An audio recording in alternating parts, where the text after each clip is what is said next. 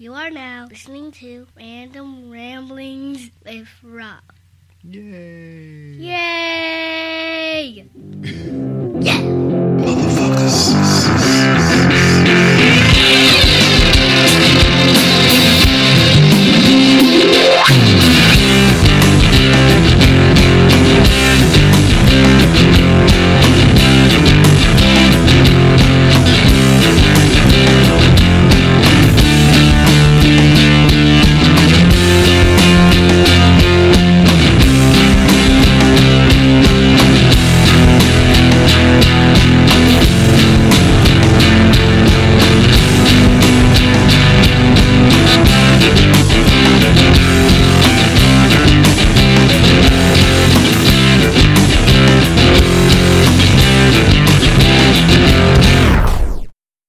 What up, everybody? It's your boy B Rob on the Random Ramblings with Rob.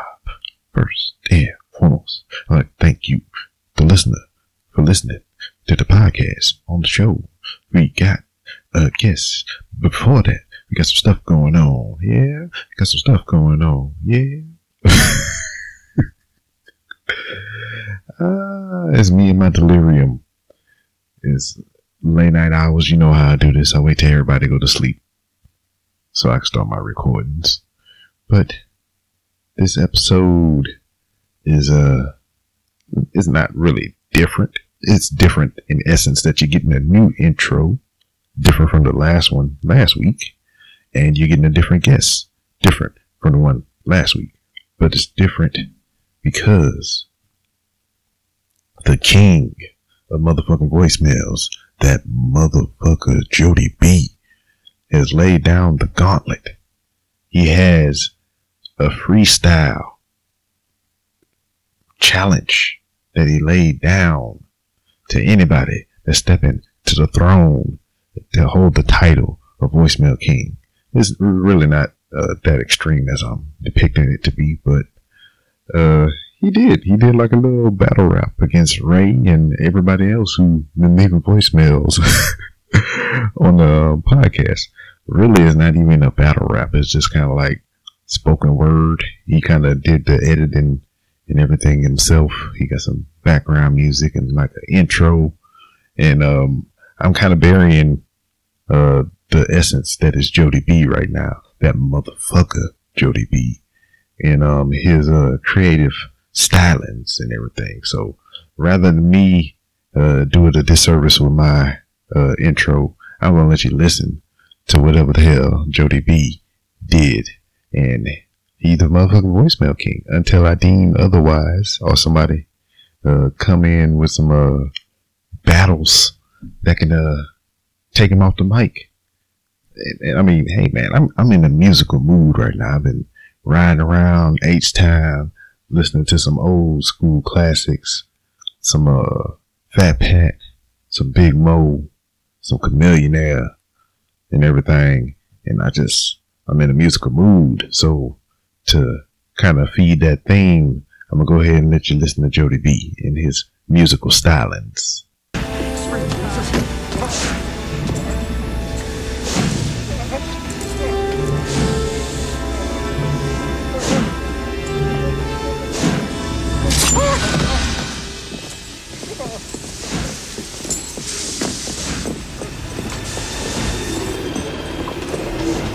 All right, Clanton. You called down the thunder, well, now you got it.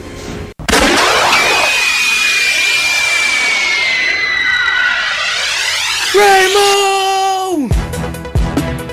It's time to go, motherfucker! Yeah. Coming in hot on the track, telling me to suck it, suck it, suck it! What the fuck was that, dude? I don't even know you. Where's it coming from, bro? I didn't try to take the voicemail champ. Rob gave me that shit a couple years ago. Maybe not a couple years, 1.5. But since then, I ain't got no competition. Nobody wants to talk motherfucking shit. Random shit. At nobody's fucking expense. They're driving down the goddamn road not making sense. Talking my shit. Slinging my stories. Got Hoppy Rogers coming in. Motherfucker talking all kinds of crazy shit now. I ain't even the champ. This dude's talking about plaster of Paris falling in buttholes. What the fuck's that about? Jesus Christ. What the fuck was that noise? I don't even know. I didn't mean to push nothing. Goddamn computer don't want to make no sense with me. What the fuck, Ray? We can share this championship. We could be friendly and shit. That would be fine with me. I don't know why all the hostility and a reason. God damn it. But until Rob says so, I'm gonna be the king, the champ. Coming from the top, motherfucker. Peace!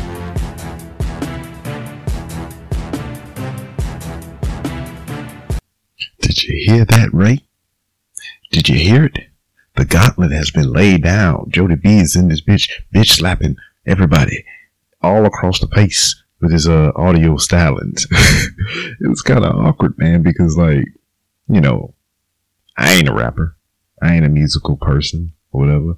But Jody B has single-handedly done what I have or could not ever do, and that's compose a battle rap. Man, and it kind of threw me off when I was listening to it the first time because, you know, I was waiting for, you know, I don't know what I was waiting on, because you know how you hear people freestyle and everything and how they kind of, check me out. Then they go into a flow or whatever. I mean, he was talking this whole time and he was actually doing the thing and I didn't even know. I thought it was like, that's why I said it's more like spoken word rather than a traditional rap battle. Anyway, the gauntlet has been laid down by the king of voicemails for the Random Rambles with Rob podcast. And I challenge anyone to step up to the plate and take a swing at the king, Jody B. Speaking of music, man, I got another guest coming up here in the future. Goes by the name of Venus Versace. Cool name, eh? Now that's a rap name. That is an artist's name. I was introduced to this person by former guest Zyme, who is also a musical genius, and had her on the show. She told me a story about how she went from one extreme and how she got into music. I'm kind of talking about another guest that ain't even come up yet, but the reason being is her and Zyme got a track called High Tide, and like I said, I'm in a musical mood right now. So for some bonus content for this episode, at the end, you're going to hear that song by Zyme and Venus Versace called High Tide. It's mellow. And if you have some tides, if you will, you want to get high on while you jam the song, I highly recommend it. Puns. Anyway, coming up on this edition of the podcast, I have a guest. His name is Ned Kenny, and he is the CEO and founder of an app called Laughable. It's a podcast catcher, but it's more orientated in the comedy realm or whatever. It highlights a lot of comedians and comedians who have podcasts, and there's also non-comedians like myself and a whole bunch of other people. I mean, so if you're a podcaster and you want to get on the Laughable app, just submit your your RSS feed to info@laughable.com, and your show title, your RSS feed, and they'll plug you in, homeboy. And if you want to even go a step further, they can do a host bio for you, like I have. So if you search Rob or B Rob, there's a picture of me. You can click on it. It'll show you my show, and it'll give you a quick bio on me. And what it does, because also it'll list every podcast that I've been on in my bio, which is currently in the works. It's not on there yet, but I submitted the info and it should be plugged in here pretty soon. They have awesome and groundbreaking things going on with this app. They just did their first live comedy event in New York on the 22nd, and a success nonetheless. I don't know, because I wasn't fucking there, but I imagine if you get the thing on the ground, people attend, it has a beginning and it has an end. I say that was successful. The reason being because, I mean, you planned it, you put it together, and whether the event itself was a success in the realm of, you know, people had fun and they enjoyed it and they want to come back. I mean, that's irrelevant, but it's successful because you put the effort and time into making this event a reality. So it can be a failure in one realm, but it's ultimately a success because you pursued it, you did it, and it got done. So shout outs to Laughable and their first live event. And we talk about how the freaking Laughable app come along. And I'm also apologizing right now for, you know, my cadence, my vernacular, my slang, or whatever, because I'm drowsy as fuck. I had some alcoholic beverages. I was sitting up here playing 2K17 NBA type, and I'm a little sleepy. But can I really apologize for it every episode? Because it's just how it always is. I'm always doing the same shit. Can't do it in the daytime because kids are hanging from chandeliers and throwing stuff everywhere. And then I'm in here trying to record in a room where I ain't got no motherfucking doors. I can't seclude myself. And everybody just walk through here so they can go to the motherfucking kitchen and eat cakes and pies. And I can hear a door slam in the background while I'm recording, pots and pans clanging in the sink and water running and kids' footsteps on the floor above me just stomping around and stomping and stomping. So I just wait late at night to when I'm sleepy as fuck. And I use my sleepy time voice because I can't get loud and crazy because everybody is sleeping. Rants of a sleepy madman. But man, I just fucked up my guest's intro. And even though I'm talking about my guest right now, trying to give you the little prelude before we get into the interview that we done, Hoppy Rogers is back again. See, Hoppy's not going for the crown. Hoppy is in his own category. Hoppy is in his own bracket, realm, world, or whatever you want to call it. He just calls in to give us his Hoppyisms, his Hoppy stories, his hippity hops. And he has that. So before we roll into this edition of the Random Rambles Raw podcast featuring Ned Kinney, CEO, creator of the Laughable app, I'm going to let Hoppy Rogers give you another whimsical story from his life. And then the interview will start right after that. And also, I'm going to catch you on the other end when the interview is over. And I'm going to say some things. I'm going to plug my stuff, not my orifices. And you're going to get that bonus content from Zyme and Venus Versace. So, sit back, relax, and listen to some shit. What up, everybody? This is Hoppy Rogers. I'm sitting on the toilet going number 2. I figured I'd call and say what's up. I hope that visual was a good, pleasing piece of mental brain nugget for you. But anywho, many years ago, I got called in for a drug test. I'm at the crib, calling one, random test and all that, and I freaks out because I ain't gonna pass it. And I'm out of the Veils, that shit you drink that only works like half the time, if that. I ain't got none of that. I looks in my freezer. I'm out of clean piss. In the hood, there's people, they make money all day long selling piss. But I ain't got none, and I'm freaking out. I don't know what to do. So I runs over to my neighbor. He's in the back fucking with his pool. And so I tell him the story and all that. And he's like, I can't help you either. I don't got to worry about that shit. Whoop-de-whoop. But I see he's sprinkling some chemicals in the pool. It's powder. And I'm thinking to myself, it's logical, B-Rob. If that shit can clean the water in the pool, why can't it clean my pee? We're doing the same function, right? So, I know I can't get a bag in there, in my pants and all that. So I decide, I'm circumcised. If I was uncircumcised, it probably would have been easier. So I take some of that powder, I pull my foreskin up, right? And then take a little piece of duct tape and duct tape the end of my shit shut so that the powder can't fall out. So I'm ready to go. So, I drive to the place and they're making me wait. There's two people ahead of me. Well, I'm good if it was the first person. But, buddy, when that second person got in there, that shit started burning. Oh, you don't want. Oh, I'm starting to get worried. But I done made it this far. We're gonna push through this goddamn dark forest.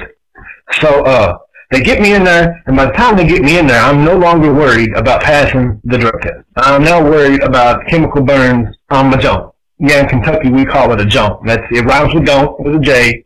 You can say whatever you want to say. I call my shit a junk. So my junk is burning. But I get the piss out. I shake all that powder up in there, shake it up. You can't use no water in there, okay? So I can't rinse my shit off.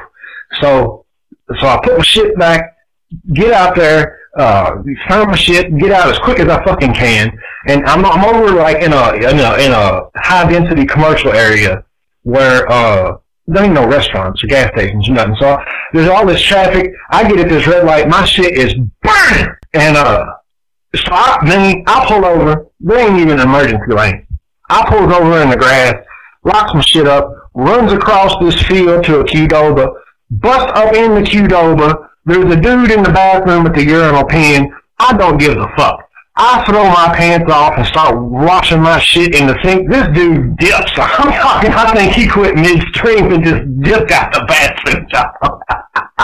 But I got my shit rinsed off. It hurt for a day or two, but I didn't have no third-degree burns. I didn't have to go to the doctor. None of that. It healed up. Thank the fucking God. And let me tell you what, baby. Passed my drug test. Love y'all. See you, D-Rock. Man, are we? Today I happen to be, yes. Also, I'm getting a little bit of feedback. Let's see. Can you hear me okay? Yeah, I can hear you. Okay, we're good now. Yeah, it's been a long day. Thank you for bearing with me. Thank you. Alright. Well, shit, what's the day in the life of Mr. Kennedy going on? What is that like? I wish that I could somehow say that my life as an entrepreneur is glamorous and that I'm on yachts and jets. It's mostly just me sitting at my desk writing emails to people and looking at spreadsheets and things. But I get to talk to some interesting people. So it's just getting off a call with someone out in California, and this will be way more interesting. So I'm happy to be jumping on with you. I don't know about way more interesting, but I appreciate the sentiment. So where are you based? I am in Houston, Texas. I was just in Austin for my friend's bachelor party. My sister lives in Dallas. But I don't think I've ever been to Houston, actually.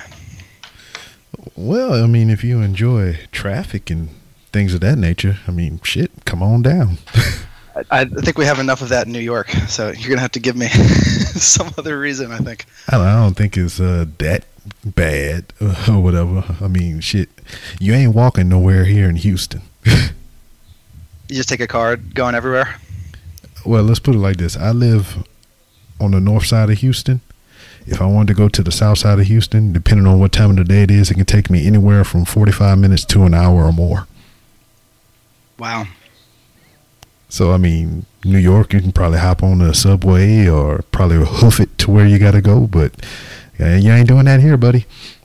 Right. Yeah, New York, when public transportation works, which is most of the time, it's a pretty cheap and convenient way to get around.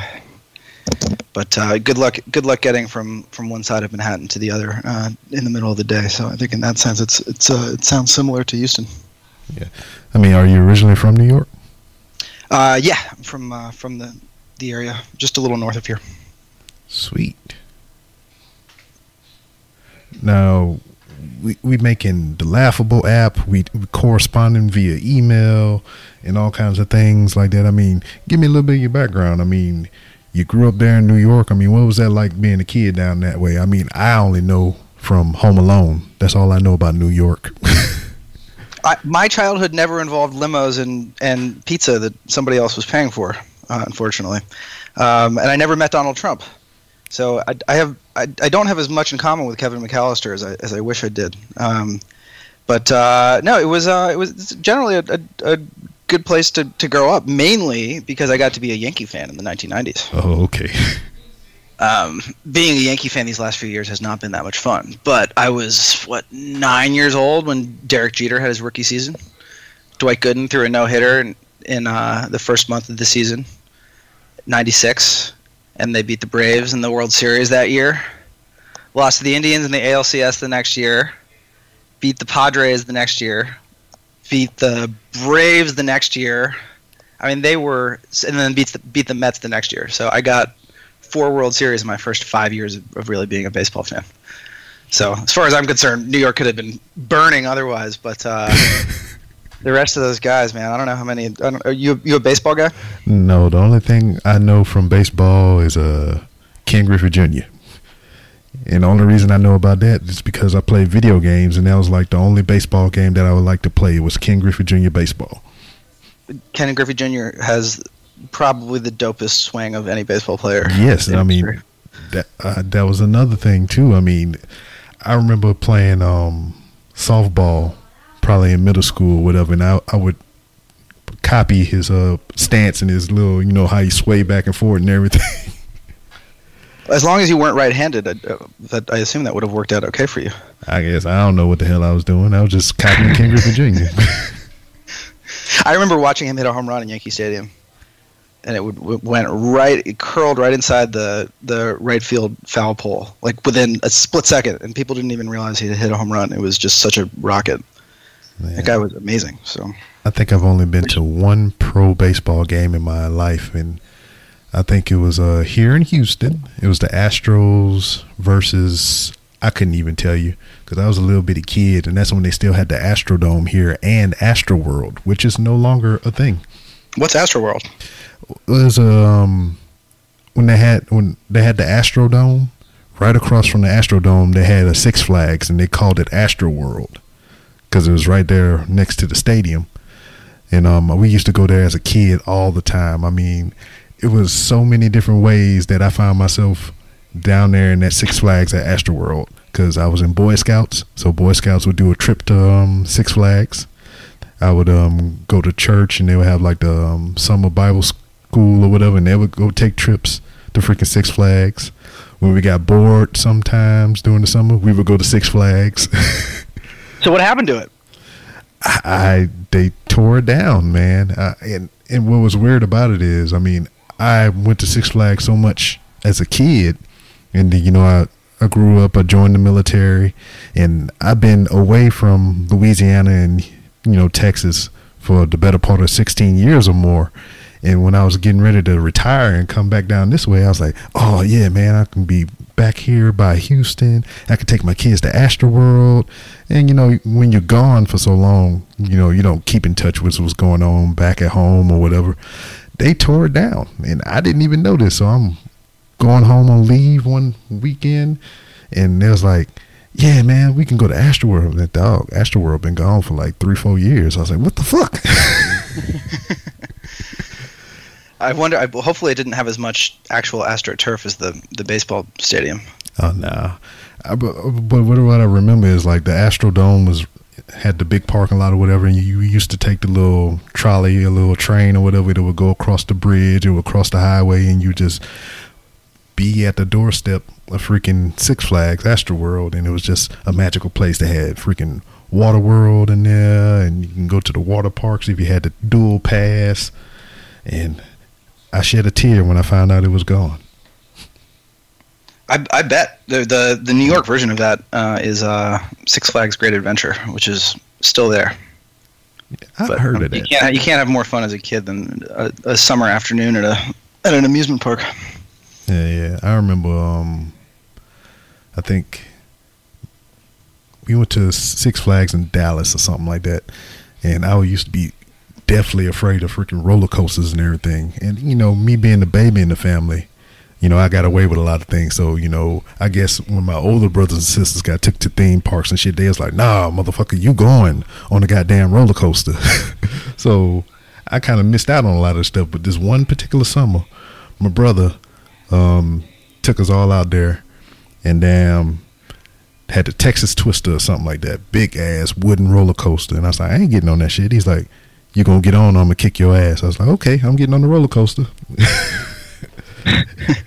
And that was the last time I was ever afraid of any roller coaster ever since then. It was like the best ever.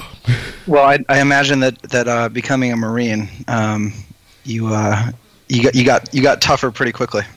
Oh yeah, it was mandatory. Right. You know, that whole experience and everything with boot camp and everything, I knew nothing about it. So I went in initially thinking it was going to be worse than what it was. I think it was going to be some Full Metal Jacket shit or whatever. I'm going to get punched in the face and all kind of crazy shit, which may or may not happen, but I'm just saying, I thought it wasn't as bad as I thought it initially was. Right. Now, as long as you're not shooting yourself on the toilet, oh no, you know, it's not as bad as Gomer had it.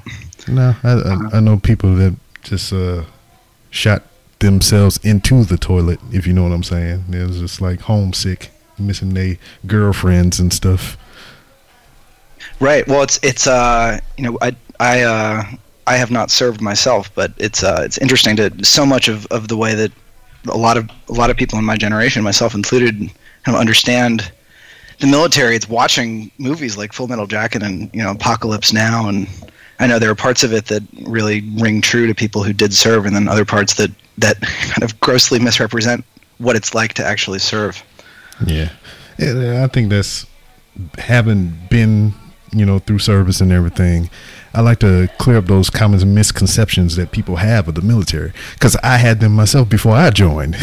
Because all right, you hear Marine Corps, you think they crazy, they eat babies and all kind of bullshit like that. Because I know, because I thought the same thing. Yeah. Now my where I've basically netted out is just I just don't know anything. Just tend to ask more questions than I ever attempt to answer on this stuff. But my dad was in Vietnam in 71 and 72 as a Marine, so it's always been a very important organization in my family, as long as I can remember. Yeah, because I mean, we heavy on my side. There's 18 of us. Wow. So my father was in, my brothers was in. I got to tell everybody, there's a huge age gap between me being the baby and everybody else, because, you know, I kind of shot through the cracks. So I'm like, I just turned 35 in March, and my oldest sibling is like 60 something. So I have nieces and nephews that are way older than me that have kids that joined the military as well. And, you know, it's just a crazy dynamic in my household. So it's just, that's all I really knew. And Marines and other branches as well? Yeah, my father was in the Army. I had nephews in the Air Force. I had nieces in the Marine Corps, brothers in the Army, and all. I think there's one of us in each and every branch that they got out there. And are there rivalries within your family, or are you guys all just kind of in solidarity with one another as service members of the U.S.? Nah, I mean, it's nothing. I mean, you probably get a jab here and there or whatever. Some of them you can't really talk, because I had a nephew that joined initially with the Marine Corps, and now he's retiring out of the Army. So you get a lot of that going on or whatever, but it's all in good fun. Cool. But yes, I mean, we done went from Astroworld to me in the military. You is what we're talking about. You my guest. Now, you're way more interesting. So the conversations tend to gravitate towards the interesting people. Oh, so no, it doesn't surprise me that's how things evolved. But no, I'm happy to answer any questions you have about my boring life. Oh man, I disagree. You are doing things right now that I can like freaking only imagine. Like, you got this app on this phone that I'm holding in my hand right now because I'm looking at the app. It's called Laughable. How did the whole construction and, you know, the process of this even come to be? So, let's see, where to start with that. I had never started a company before. I had nothing to do with software development or entertainment or comedy or really anything relevant before starting Laughable. But I've loved comedy for a long time. It's my favorite thing. Jokes are my favorite thing. Laughing is my favorite thing. So through my kind of early to mid-20s, I'm 29 now, I've loved stand-up. New York is a great place to be if you want to go see stand-up comedy, see comedians up close. So for anybody listening, whoever comes to New York, make sure to go to the Comedy Cellar. That's really the mecca of New York comedy, and you can, you pay your $12 cover, and you go in there and you can sit 6 feet away from the stage, and on any given night you might see Louis C.K. or Chris Rock or Dave Chappelle or Sarah Silverman or Amy Schumer or any number of just really the best comics in the world. Sweet. So I'd be going there all the time, and just became obsessed with this stuff, and was doing some of my own writing and open mics here or there. I'm not a comic. I'm not a writer, but I became obsessed with creating comedy, and I thought the best way to learn how to do that was to pay attention to the people who were actually good at it. Yeah. So that's why I was going all the time, and I was listening to podcasts all the time, and I worked at a tech company. So I was sort of getting an education on how people were consuming digital media and using technology products. And eventually just decided, all right, everybody loves comedy. Podcasts are pretty awesome. Stand-up comedy is pretty awesome. Comedians are great, but everybody's underserved, right? So if you're an artist, it's really, really hard to make a living. Mm-hmm. As a podcaster, as a stand-up comic, it is a slog. It's exhausting. It takes years and years to make enough money that you can support yourself. Yeah. And I think that what comedians do, I think that what artists do is really important. I think they're some of the only remaining truth tellers in our world. Yeah. And I love these people. I love them then. I love them even more now, having gotten to know a lot of them, and getting to talk to them. And I thought, all right, it would be pretty nice to make life easier and more lucrative for all of these people. And then as a fan of comedy, it's really hard to know how to find comedians to love. It's really hard to know what podcasts you should be listening to. It's hard to know what stand-up albums you should be listening to. What stand-up specials should you be watching? What shows should you be going to? I think people are kind of paralyzed by choice. It's like everything's available to you, but nothing's really available to you. Mm-hmm. So the thinking was just, all right, how do we make it easier for people to find comedy and to find comedians? And how do we help comedians at the same time? That was the insight. And for a few months, it might have been over a year, I was just stuck on that question. How do we get started? And how do you start a company? I had no idea how to do that either. I think you could argue I still don't really know how to do that. And eventually got started with Laughable, and got started with podcasts specifically. Because as you know, and there's you, and there's so many other really interesting, smart people that are recording themselves every week. Yeah. It's an amazing medium. It's cheap to get started, so it's not like you have to be rich or have access to some fancy recording studio. Mm-hmm. All it takes is your brain and a microphone and a crappy computer, and you can broadcast yourself to, theoretically, billions of people. So that's opened up the medium to all kinds of different people with incredible perspectives that I think in the past would never have had a chance to be heard. And this has all happened fairly quickly. Podcasting only really got started around the mid 2000s, and it's picked up steam over the last few years. And I think what we realized was, all right, this is an awesome medium that's growing pretty quickly. Comedians are podcasting a lot. Yes. Everything from the open micers all the way up to the best comedians in the world. Bill Burr, Joe Rogan. These people have millions of listeners, over the course of a year. And even the comics that are not hosting their own shows are going on podcasts pretty regularly. Yeah. Dave Chappelle is just about the only comedian who I don't think has ever been on a podcast. Yeah, I don't think so either. I'm pretty sure I would have found that by now. That's because he's Dave Chappelle, and he doesn't need to be on podcasts because he is Jesus. But everybody else is going on shows all the time, and the thinking was just, all right, how do we make it easier for people to find the stuff that comics have been on. So I eventually found some people who knew how to code and create things, because I'm just the guy who talks and sends emails, as I mentioned. I'm not really the person who's making this happen. And we have worked together to build an app that lets you go in and not just listen to podcasts, but search for a lot of comedians. I mean, we have from scratch built the largest database of comedians in the world. And so you can search for somebody, and then you can see, all right, do they host a podcast? We got that for you right there. Mm-hmm. And have they been a guest on any podcasts?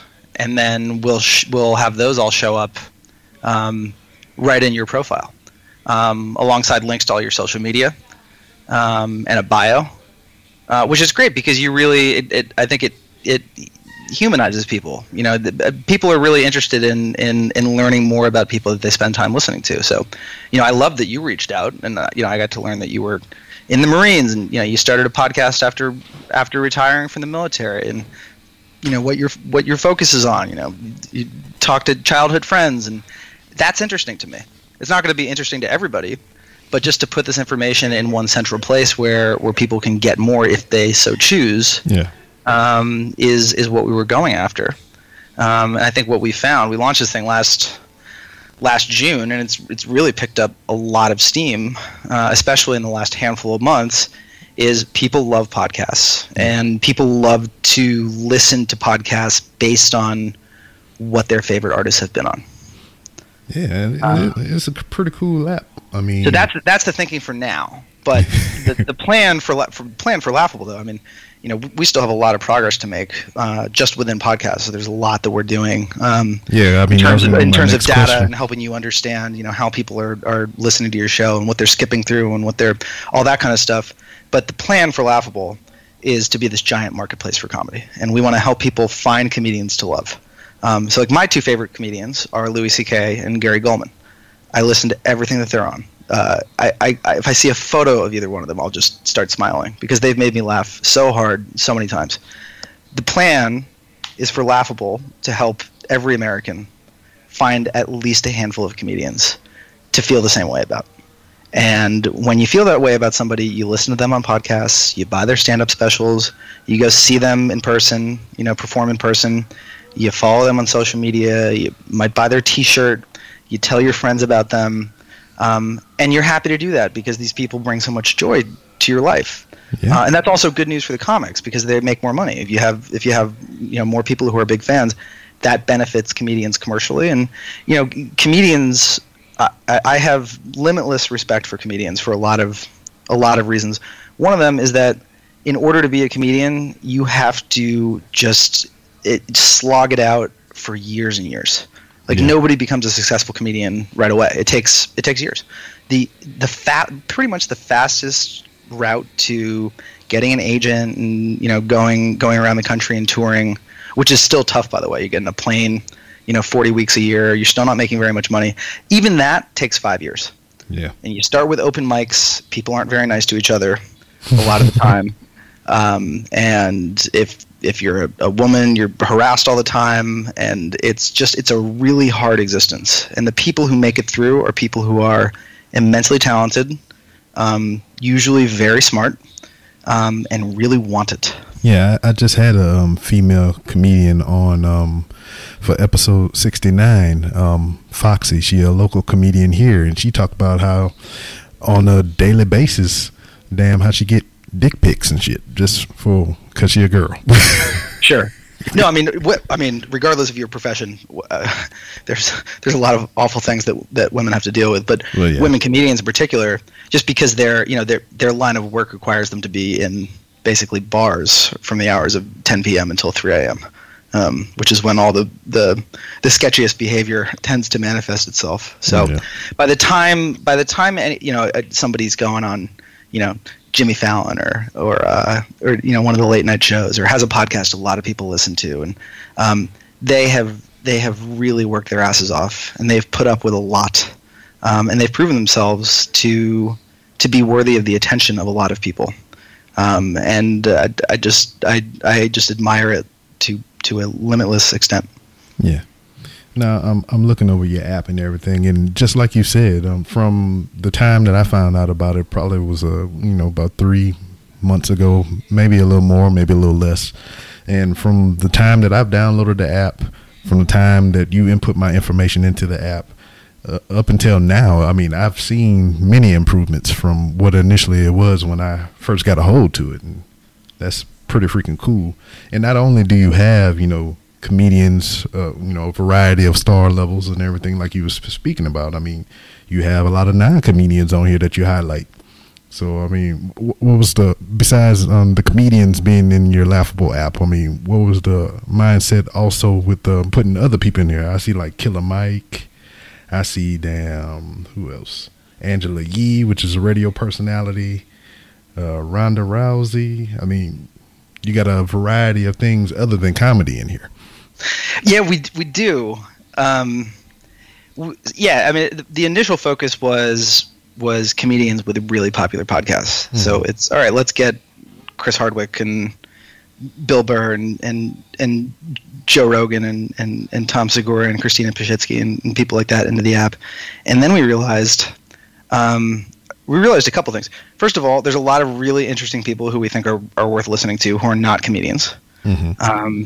And the idea of organizing content around people, we think is a pretty powerful idea that even beyond comedy.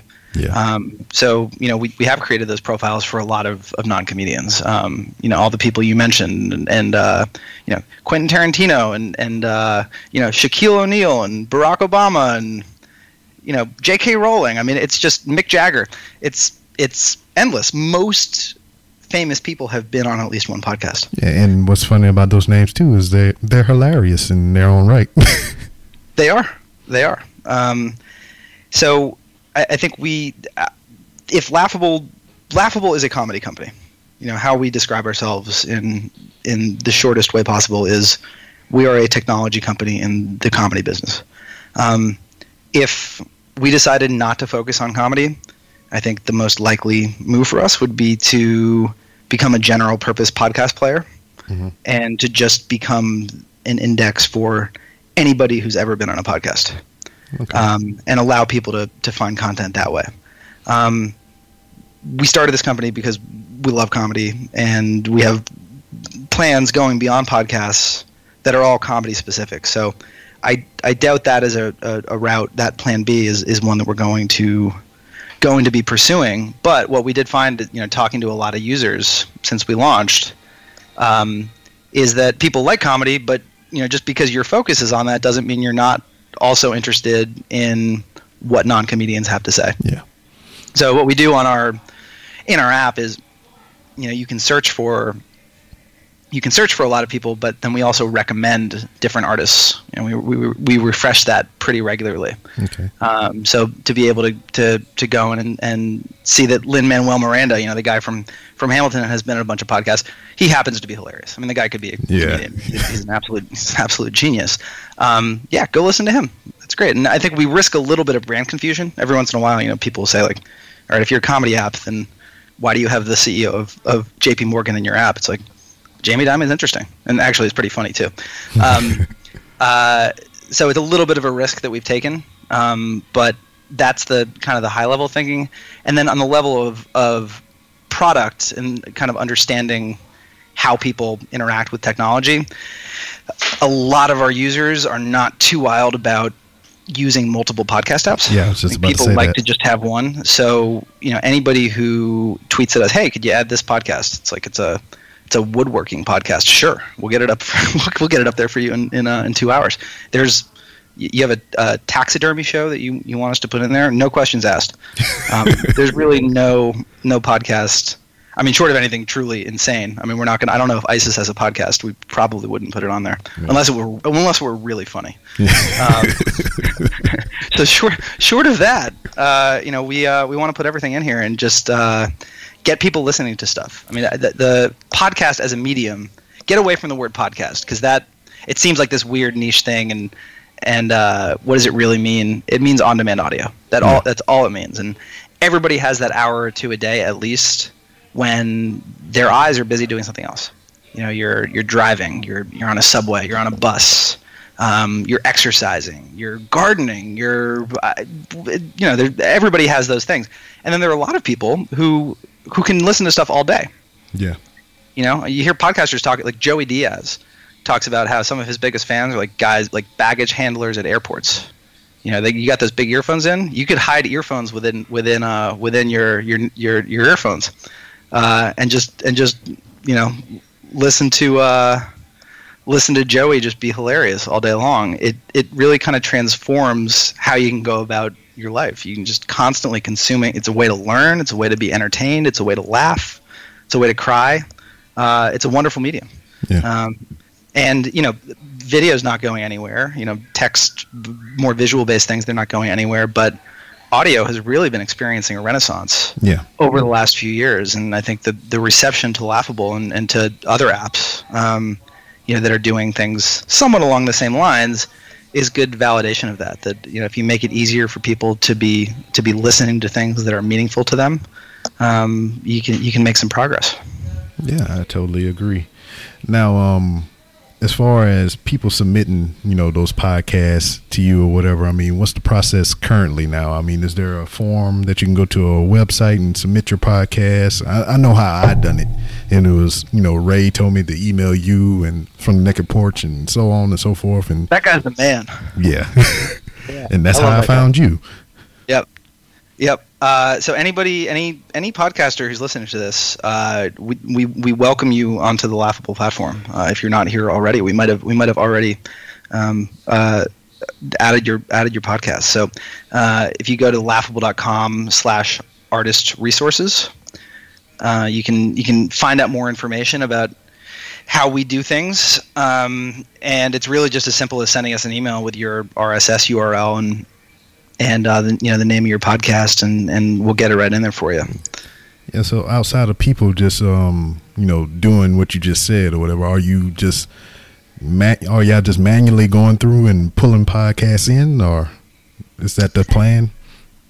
Yeah. We have systems that allow us to. We need your RSS URL, and then we have systems that go and grab episodes once we have a record of that, and we're making sure that we are playing by the rules. So, for example, every time somebody presses play on one of your episodes or downloads one of your episodes through Laughable, you get a download credit to your RSS feed. Cool. So we've developed this in concert with a lot of podcasters and comedians to make sure that we are an ally in every way to the artist community. And the thinking is just people are spending all this time creating this amazing content. And, for any given podcaster, they're not going to be interesting to any specific user necessarily. But if we can make this stuff easier to find, I think our view is that most podcasters deserve a bigger audience. And one of the biggest barriers to them getting that bigger audience is not that they suck or that they shouldn't be podcasting. It's that people don't know how to find them. And to the extent that we can create a really easy and fun and simple way for potential listeners to find content and to sample content and to learn more about the host behind it, we think we can grow the market. And I think that's been borne out so far. We surveyed more than 2,500 of our users recently, and almost 90% of them said that they've found new podcasts or new comedians or both through Laughable. Yeah. And it makes me so happy to hear that, because it means we're making people better off. It means that podcasters are getting more downloads. It means they're getting, if you have ads in your podcast, you're getting more revenue from that. And from the user's perspective, it's the greatest thing in the world. I mean, nothing makes me smile more. Nothing makes me feel better about all the late nights I'm spending, with my co-founder, getting this thing off the ground, than to hear from people that, hey, I found Bertcast. I found Bert Kreischer through your app, and now I just went and saw him this weekend, and it was the funniest thing I ever saw. I don't know. Do you know who Bert Kreischer is? No, I haven't heard him. Okay, well, you should listen to Bertcast. I'm gonna look him up now. Look him up in Laughable. Bert is an LA-based comedian. He's really popular. He's really funny. Everybody likes him. he's a podcast that a very healthy 6-figure number of people listen to every week. And the way we look at this is, all right, this guy's killing it, but if some 6-figure number of people are listening to Bertcast every week, that means that there are hundreds of millions of people in this country that are not listening to him. And we think look, I'm not saying that he should have an audience of every single American. I'm saying that for so many people like Bert, and it's not just Bert, it's a lot of others, you included, you guys should have bigger audiences. Yeah. And I think that there are ways for technology to help you do that. Okay. Now, speaking with, what you was just talking about and everything, making everybody accessible and, ways to find people. Now, I discussed this briefly through email with you. Now, I've been on multiple podcasts and everything, and I've known people that are on your Laughable app now that have been on my show. So What would be the process of me linking all those to my profile or linking them to my episode that they did with me and so on and so forth? Just email us. It's just info@laughable.com, and just give us a list of the series name and the episodes on which you've appeared, and we'll take care of it right away for you. See, what I had in my mind as I'm looking at this app and the comparison I can make, this is like a IMDb for podcasts and comedians and everything. Yeah, that's a good way to describe it. It's freaking cool. I like it a lot. Now, it's a same question, but from different ends. As far as features go, from people, giving you suggestions, what has been the most touted suggestion from, your users or, from anybody else? And what is the top feature or future features that you want to add to this app? So the one that we heard a lot about that we have already added is a sleep timer. Okay. Which I was shocked by. I can't listen to anything when I'm going to sleep. Yeah, everybody has weird sleeping things. Some people, I have to sleep with a pillow between my legs, or I have to, have a horror movie on in the background, whatever. Everybody's weird about it. Like if I don't have blackout shades, I wake up at the crack of dawn. Or my thing is, I just can't have any noise. Ooh, sucks to be apparently, yeah. So we heard from a lot of people saying though that hey, look, I love this app, but until you get a sleep timer, I'm at least going to have to use something else because I fall asleep to podcasts. And the first person who emailed me, I'm like, this person is just weird, and I don't know what's going on with that. And then we heard from like 20 other people within a month, and then we're like, okay, maybe we're the weird ones. And so we added that, and it's been used. We can track the engagement with certain features. So from the user perspective, anybody who is a Laughable user who thinks that we can and should be doing something better, email us. Again, it's info@laughable.com. I have one of the best parts of this has been getting to talk to users and podcasters and to build something that's useful to everyone. So we really do listen to. We read every email. We try to be responsive, and the product is a direct reflection of what we hear people want. But that doesn't mean that we've done everything. So one example is for people who have limited data, either because it's expensive or because they have bad cell reception. Our app is not where it needs to be. Mm-hmm. Our app is great if you can just stream stuff all the time. People who have unlimited data plans, it's good. So to give people more options about automatically downloading podcasts only when they're on Wi-Fi. Okay. It's something that we need to work on. There's a handful of other things like that we know we need to do, and we're working quickly to remedy those things.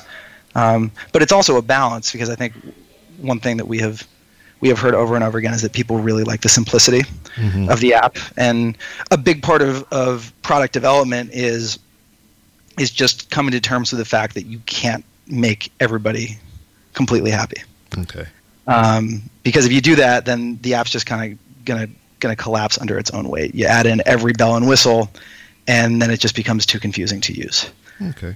So it's this balance of making sure you're listening to people and trying to develop tracking numbers, just how many people are asking for this feature, versus that feature, and then building the ones that you think are going to benefit the maximum number of people.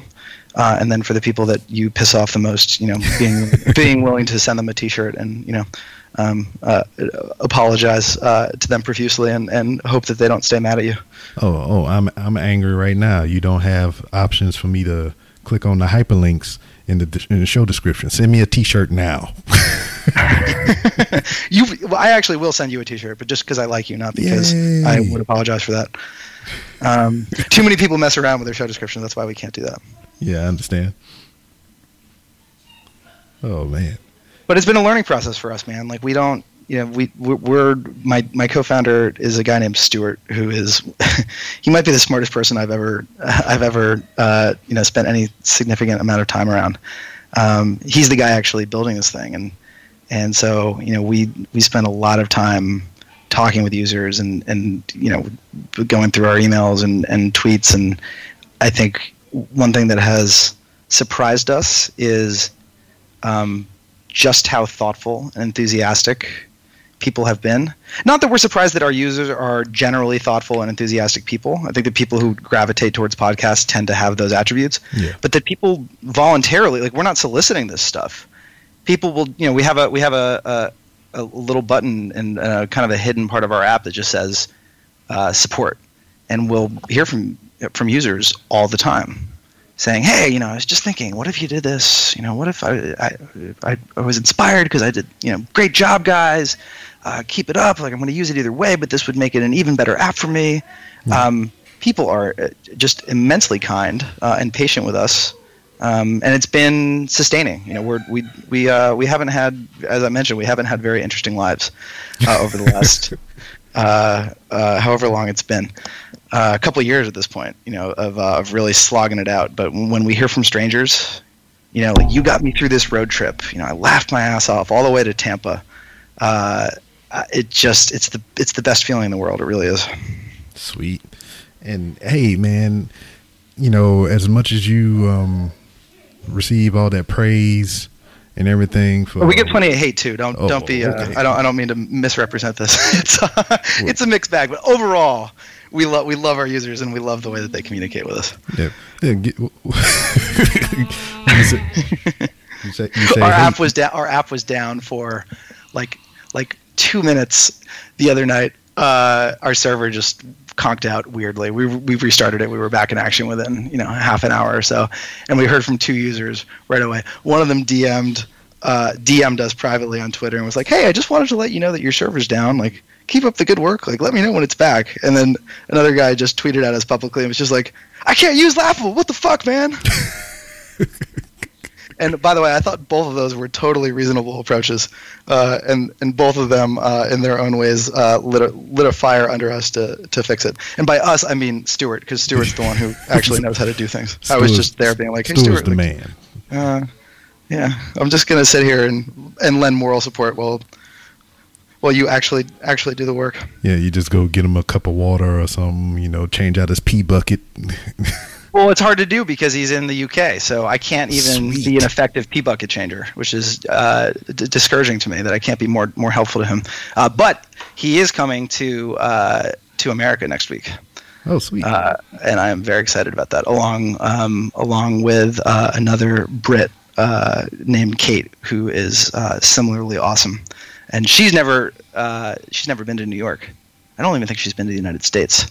Oh, so she's about to get all kinds of culture shock.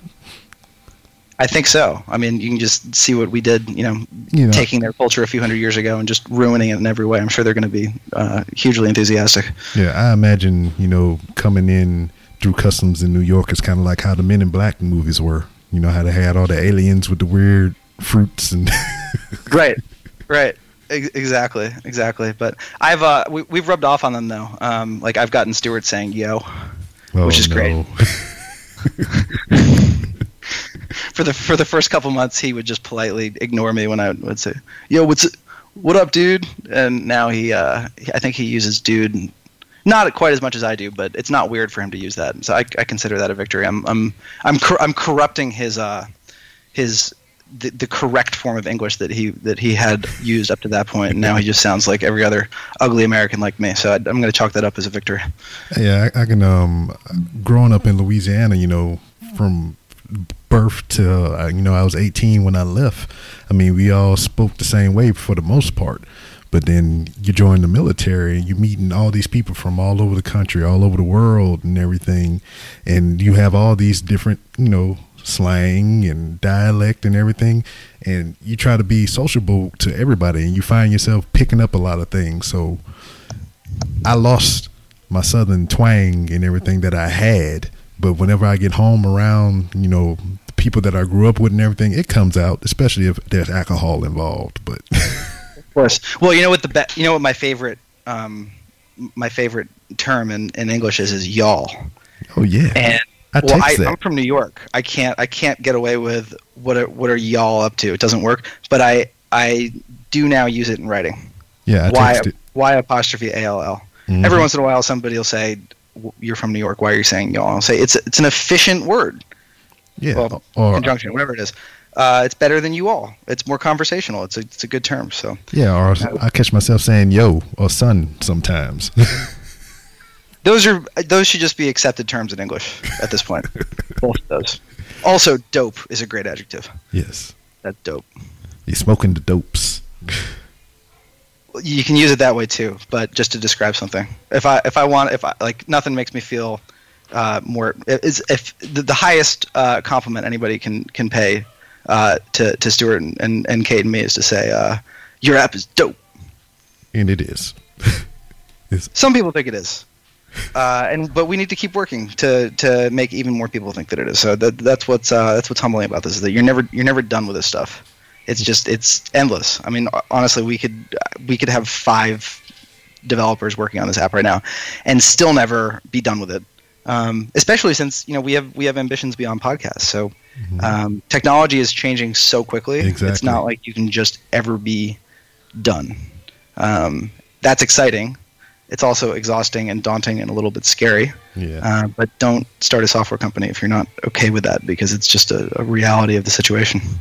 Yeah, they got another guy that I'm looking to get on the podcast. He started an app called Lemur, and it's just for people who want to podcast on the go. I mean, they just whip out their phone, turn the app on, hit record, and boom, they record their own podcast and everything. That's really smart. I'll look into that. Lemur? How do you spell it? Yes. Like the animal. Is Lemur? Oh, no, I lied. It's Limor. Limor. Okay. Yeah. Less is more. Clever. See, I like it. Yeah, I just found that out too. That's why I've been saying it all the time. I really like that. Yeah, I mean, look, if you can make it the going from like you need a recording studio to you just need a crappy microphone and a even crappier computer to all right, now you just need this thing in your pocket that everybody carries around anyway. Mm-hmm. Be great. See, and that was the thing too, because when I first started podcasting, I thought the same exact thing. I initially started off with a USB microphone and my iPad Mini and an app called Boss Jock that allowed me to have studio functions on my iPad.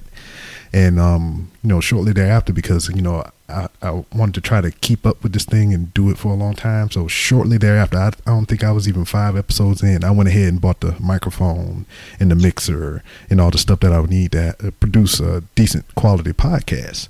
But now, looking back and everything and knowing people and talking to other podcasters and, people from back at home, they all want to do podcasts and everything. But the thing that's holding them back is not being able to get that mixer or the microphone and everything like that. So, I'm starting to try to push this Lemur app off on people and everything. Because, I mean, I think, me personally, just my opinion, that if you start, low end like this with your phone and everything, and, you get like a decent following, people like to see, progression. So they know you starting off on a cell phone.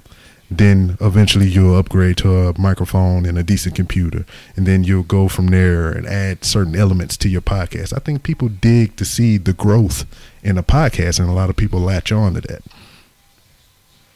that. One of my favorite quotes is from one of the founders of LinkedIn, a guy named Reid Hoffman. The guy is a genius.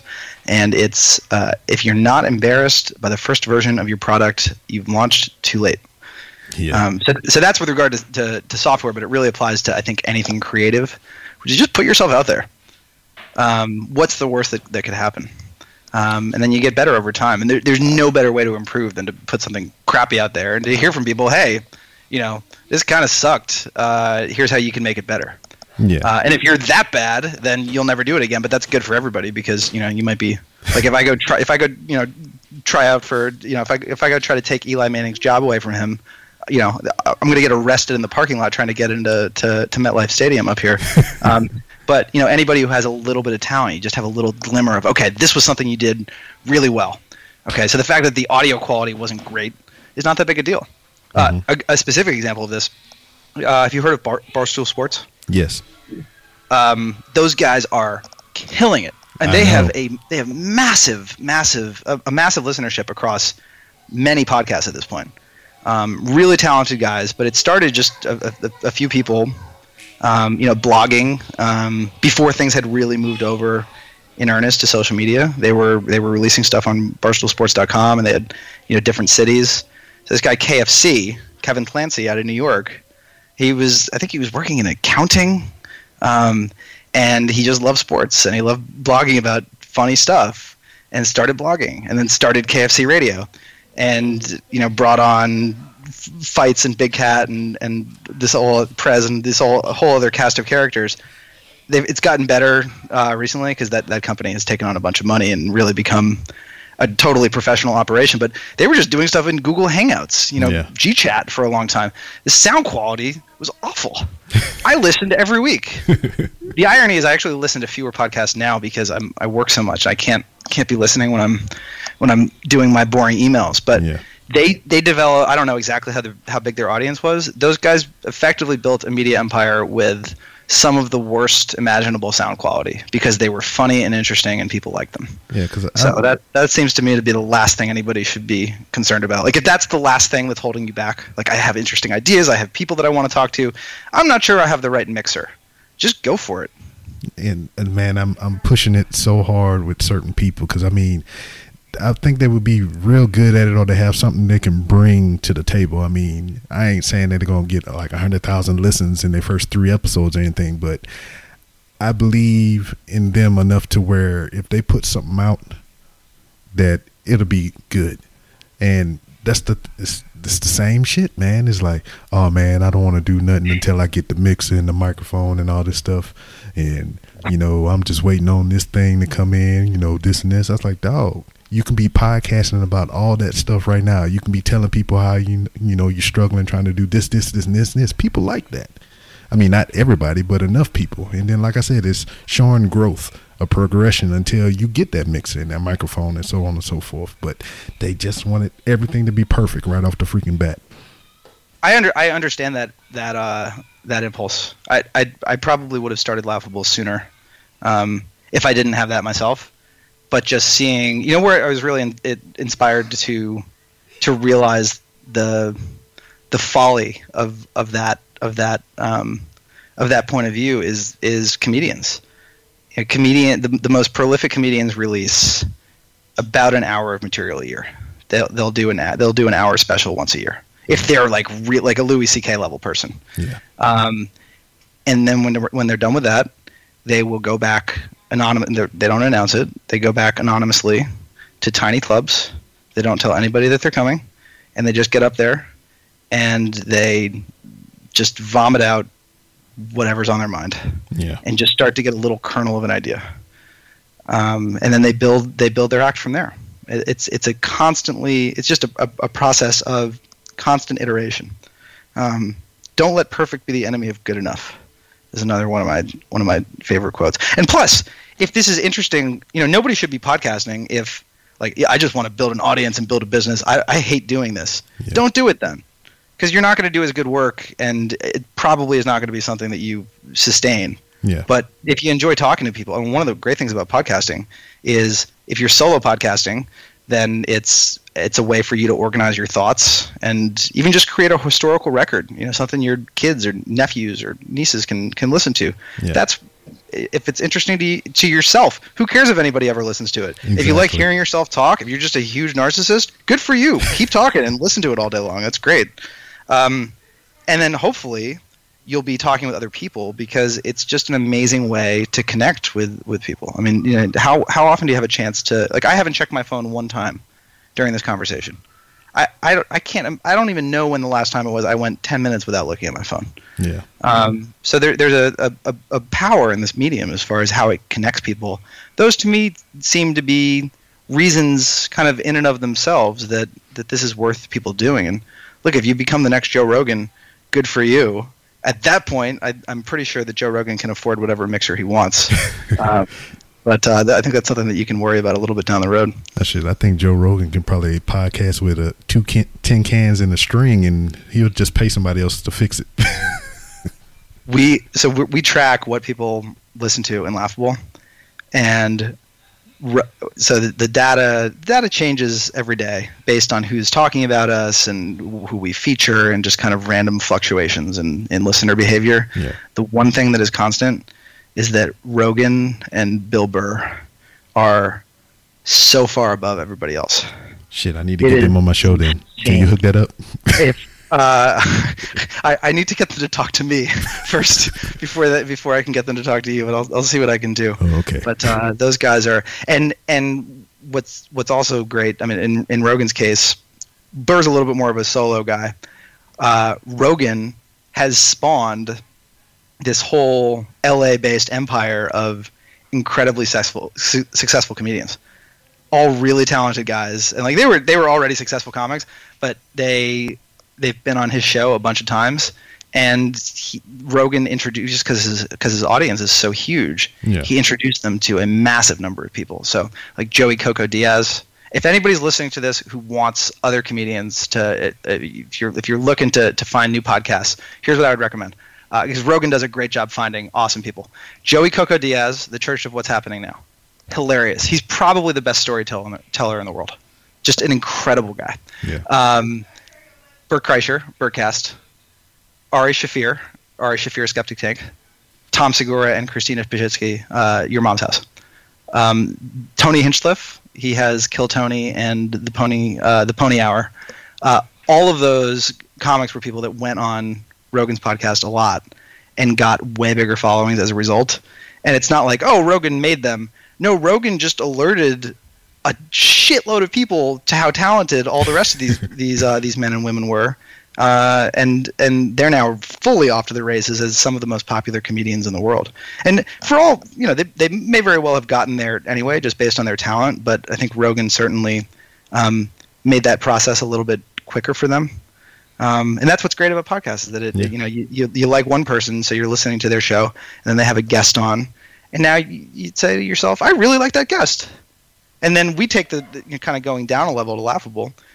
We now make it possible for you to see what else that guest has been on, and you just try to make it easier for people. And the goal is get people listening to more podcasts, consuming more comedy, get them more passionate about people who are telling jokes and recording podcasts and going and performing stand-up, whatever your creative channel is. We want to empower those people. Yeah. And it's something that excites us. Because by the way, I've tried to be, like, I've recorded a few things with friends and by myself.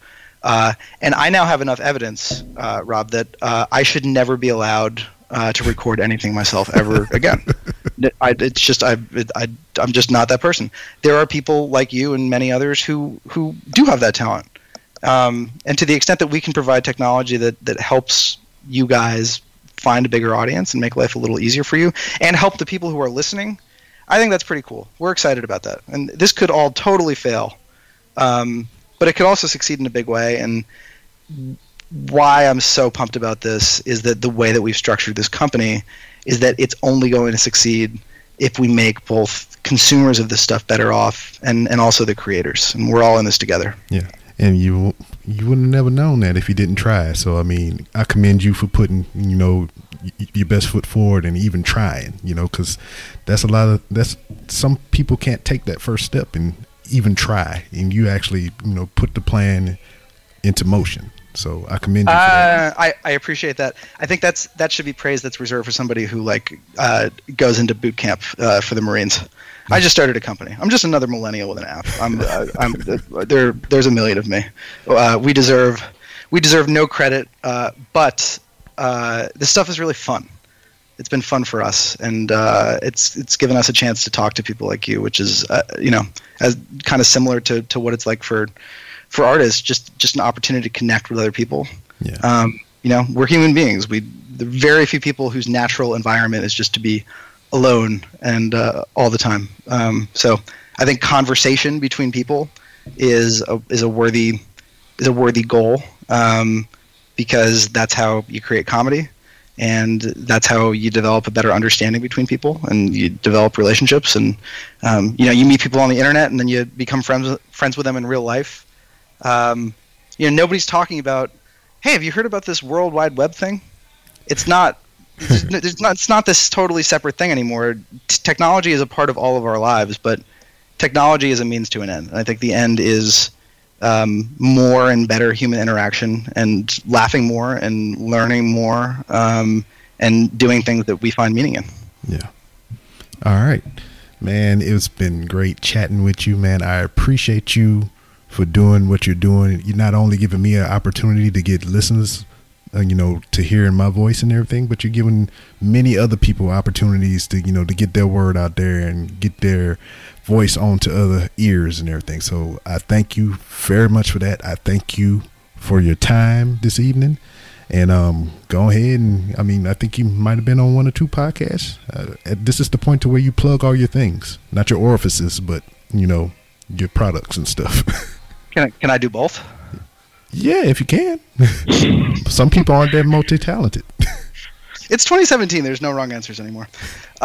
Anybody who has an iPhone is welcome to. By the way, I appreciate all that you just said, and we're here to support you and other artists. Anybody with an iPhone who likes podcasts or comedy, or thinks that they might like podcasts or comedy, which in my view should be pretty much close to everyone, can download our app. Just go into the App Store and search for Laughable, or you can go to laughable.com. If you have an Android, you're welcome to go to laughable.com/Android. You can give us your email, and we will let you know when we have a version of the app ready for you. And if you are a podcaster and would like to get your show on our platform, please go to laughable.com/artist-resources. To learn more. Everything that you need to know is in there. We tend to be pretty responsive. We'd love to hear from you, and we're here to be an ally to both fans and creators in any way that we can. Sweet. All right. And once again, I appreciate you, giving us your creativity, and I appreciate you giving me your time this evening. This was dope. Dope. Yo, son. Talk to you soon, brother. All right. Doom, doom, doom. And that's all of the episode. You made it to the end. Had some stuff in the beginning, in the middle, and here it is. All right, let's go. Get out of here. Off show. Here we go. Man, I appreciate Ned for giving me his time and being on the podcast. And I also appreciate Ned and all of the people in his camp for making a platform for us to get our voices out there and to be heard. So, that's a valuable commodity in this audio industry, whether it's music, spoken word like Jody B, or me just bullshitting in the wee hours of the morning in front of this microphone and this shitty ass laptop that keep freezing every time I click from Audacity and click on the motherfucking web page so I can download music and put it in the bonus content so you can hear after I finish running my motherfucking mouth. But that's another story. Also, in the vein of creativity and ways of platforming and get your voice and out there and to be heard, pretty soon I'm gonna try to get the the creator and founder of the Lemur app. What it is a social audio. It's an app that'll allow you to podcast using your phone and everything. Pretty cool. I use it here and there. Well, a little more than here and there. Usually when I'm bored and I'm not here surrounded by my shitty laptop and my microphones and stuff, I usually just whip my phone out, go into the Lemur app, and I record me, a little bit of audio. I just did a 20-minute piece on the civilian life and how it is at my new job compared to my old job, which was the military. So if you have an Apple device, because that's the only device that is available on at the moment, go to the App Store and download the Lemur app. And you can hear me also get randomly random on the Lemur app. So, yeah, giggity goo. Also, also. Let's get the hell up out of here. Got another guest coming up next week. JJ Blake, the current television champion for the Reality of Wrestling, the promotion that is run by Hall of Famer Booker T here in H-Town. So look forward to that. If you're a patron of the Random Ramblers with Rob podcast, like Brandon McIntyre and Glenn Abbott, you can get exclusive access to unedited and unfiltered episodes before they come out. So when I do interviews, you can hear them before they're aired worldwide for everyone else to hear them. You can hear them raw and uncut. So most of the time you're going to hear a lot of me saying, yeah, man, and that's how I got my foot stuck in a sinkhole.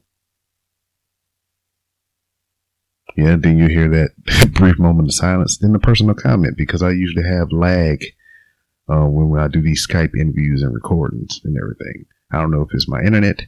I don't know if it's my laptop. I would rather blame it on the laptop because it's a piece of shit. And I'm sorry, laptop, for cussing at you. Why I'm recording the audio on you right now. It's a vicious cycle. I tear you up. I break you down, and I try to build you back up by doing audio recordings on you. Yeah, I'm sleepy, talking to my laptop and apologizing and then cussing that motherfucker out at the same time. But yeah, become a patron.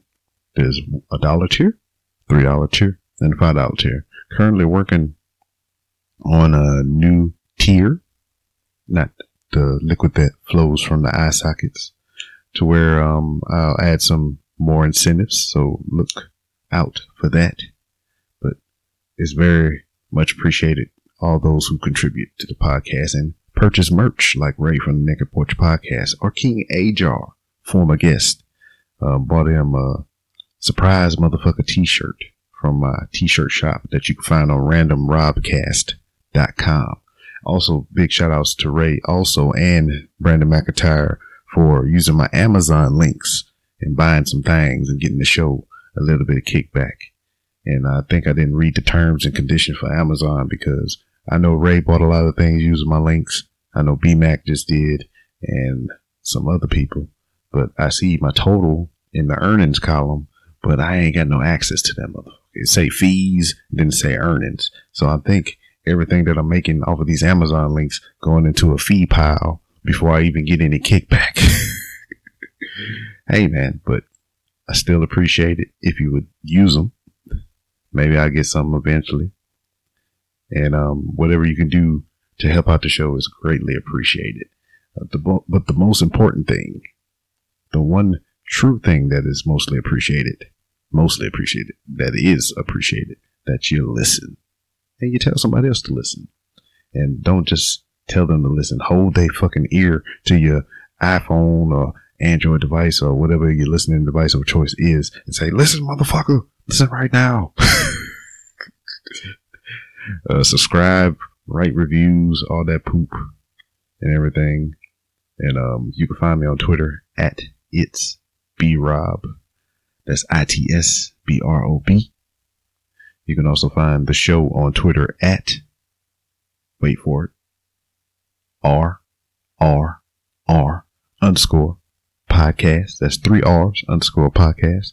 As mentioned previously, there's a website called randomrobcast.com to where you can find more information on the show, all my social media accounts, and different ways that you can help out and contribute to the show. Also, you can find me on Instagramming. Yeah, I'll be walking through Walmart doing my Walmart logs, hashtag Walmart log. I went to Aldi's today upon recommendation from a YouTube video that was shared on Twitter from the Nick and Porch podcast and the Bro Ron's podcast and a slew of other ones that was in that Twitter feed. So I went to Aldi's today and seen with my own eyes the greatness that is Aldi. It was pretty good. I like it. I might go back. Got some cheap stuff, but I ain't paying for no motherfucking basket. And I guess I had to bring me my own bags because they don't give you no bags either. Also, the Random Rambles with Rob podcast is in a partnership with Hush Your Face Entertainment. It is a group of podcasters that have band together with their awesomely awesome shows to create that is which Hush Your Face Entertainment. It's shows like myself and the Horribly Awkward podcast, the Horrible Gamers podcast, the Tavern podcast, which is the flagship podcast. Also, 3 is comedy, the Nerd Wells or Walls, the Robin Slim Show. And there's probably some other shows that I'm missing because I still haven't memorized the list yet. Also, if you like to listen to people talk about professional wrestling and give their hot takes and opinions and views, I am a co-host on the Pipe Bomb with McCool and Company, only on the NAI network. So check that out. If you go to your podcasting app of choice and type in the New Age Insiders Network or NAI Network, the NAI Network, that's where you find the Pipe Bomb with McCool and Company and a slew of other wrestling podcast shows. So check all that out. Anyway, that's it for this edition of the Random Rambles with Rob podcast. Stick to the end because I got some bonus content for you from Zion and Venus Versace, Arachi, future guests of the podcast. And keep your ears peeled. Got some stuff coming your way. And thank you once again. And I'll see you next time. Bonus content. Hey, we'll look right here. Let's run the session, break it down, light it up. You got that, Daddy? Why they arguing on Twitter? I'm living without a filter. Riding with my honey, hit a ride on Wilshire. Hit the kill switch, cause it's over for you lames. All I need is 6 months. I'm taking over the game. Staying in the Hall of Fame while I smoke a rare strain. Reminiscing hurricane.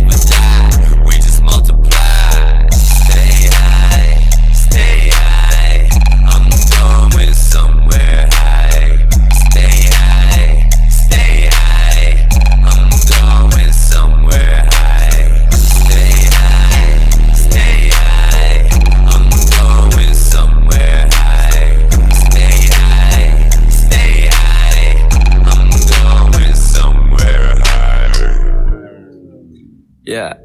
Zyme is cool. Venus Versace.